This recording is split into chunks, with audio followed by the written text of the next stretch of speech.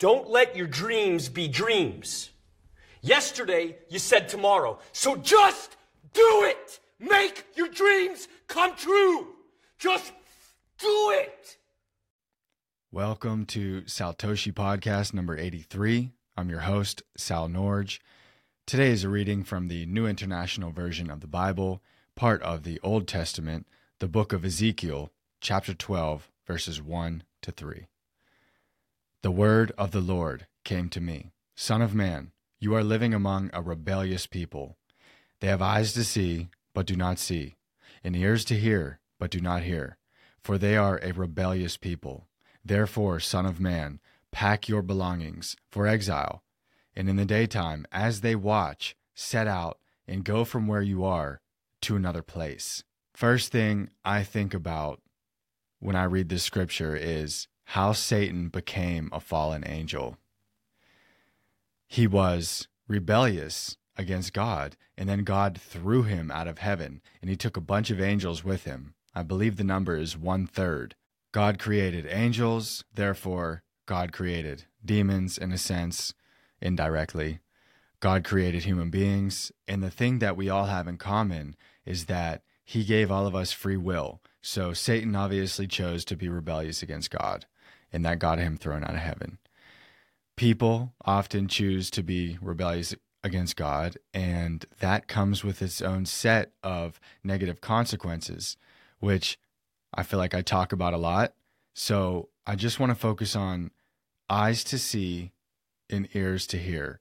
We have the potential to know God. I think that's the most important thing that we as individuals have to realize before we can fully start to understand how we fit into this puzzle of life and death and God and all this stuff. We have to first realize that we were all given an equal potential to have a relationship with God, to see the things he wants us to see, to hear the things that he wants us to hear. Our society today is so messed up, and I know I've talked about this before, but I'm going to go into a little bit of detail about how people behave, specifically that kind of backfires. People are so triggered by words, even when they don't necessarily understand where the conversation is going. If they hear certain words, it's like their brain flips a switch and they just become this person who is set in their ways. They close their mind. They already have their decision made up, and they have this feeling of, I need to protect what's mine. I need to protect my opinion, even if it's wrong. I need to protect my point of view, even if it's not the best point of view. And I think that's part of the problem. When we're having conversations with other people, we need to understand what they're saying before we form our own opinion. Before we respond to them, let's first understand what they're saying. And Dr. Jordan Peterson has a good strategy for doing this. When you're in a deep conversation with somebody, and it could be an argument or it could just be some sort of debate or something, before we fire back at them, it's very important that we basically recap what they said to us and say it back to them, and then ask them, like, is this what you mean? A, B, and C, X, Y, and Z. I want to make sure I understand what you're saying. Is this what you're saying? Because a lot of times in arguments, we are both kind of saying the same thing, but in different ways, and we think we're in disagreement when we're really not. We're just coming from two different places and going in two different directions. So in order to get on the same page as somebody, let's first have a mutual understanding, and then we can decide whether or not we agree or disagree. So this hypersensitive, easily triggered way of behavior is going to close us off to learning new things. God tries to reveal things to us in many different ways. He tries to speak to us. He tries to show us things. So we need our eyes and our ears to always be on alert and always try to pay attention to what God might be trying to reveal to us so that we can choose not to rebel against him. Because if we rebel against God in this life, it is guaranteed to backfire. God punishes those who deserve to be punished, and he does not show favoritism. So it doesn't matter which family you come from. It doesn't matter how much money, power, influence, and popularity you have. If you rebel against God, you will pay the price. Another problem with society today is that the crowd is not necessarily trying to become closer with God. The crowd has its own agenda, which is oftentimes led by Satan. So as a rule of thumb, and this does not always apply, there are always exceptions, but as a rule of thumb, I do not want to follow the crowd. If the crowd is going one way, I'm probably going to either go the other or try to figure out why they're going that way or where they're even going, because a lot of times people join the crowds and they don't even know where they're going. They simply think, oh, this many people believe in something, it must be right. This many people on the internet are saying something, it must be true. So God told Ezekiel to leave where he was.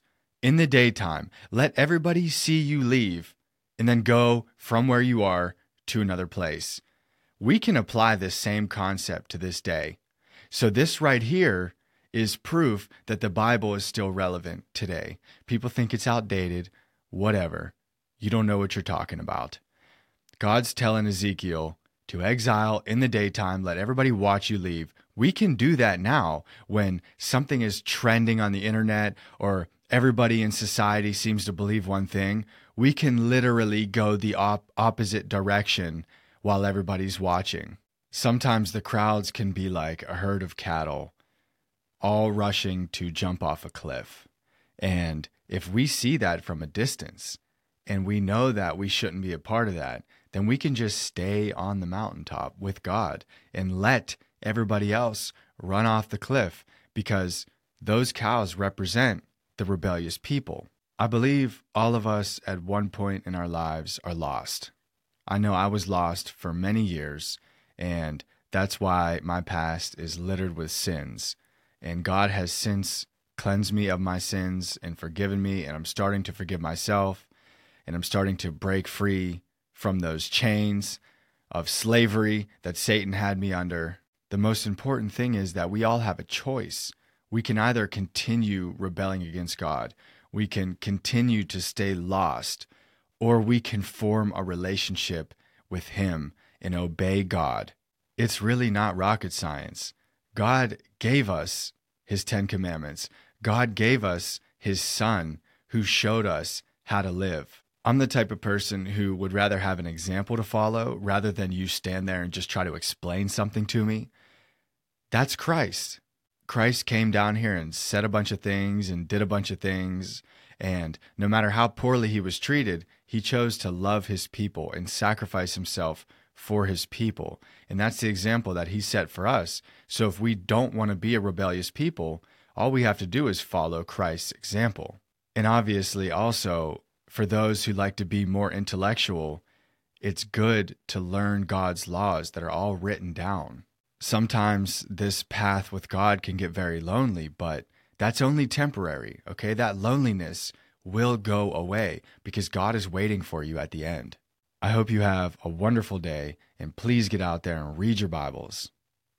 Some people dream of success while you're going to wake up and work hard at it. Nothing is impossible. You should get to the point where anyone else would quit, and you're not going to stop there. No, what are you waiting for? Do it! Just do it! Yes, you can! Just do it! If you're tired of starting over, stop giving up.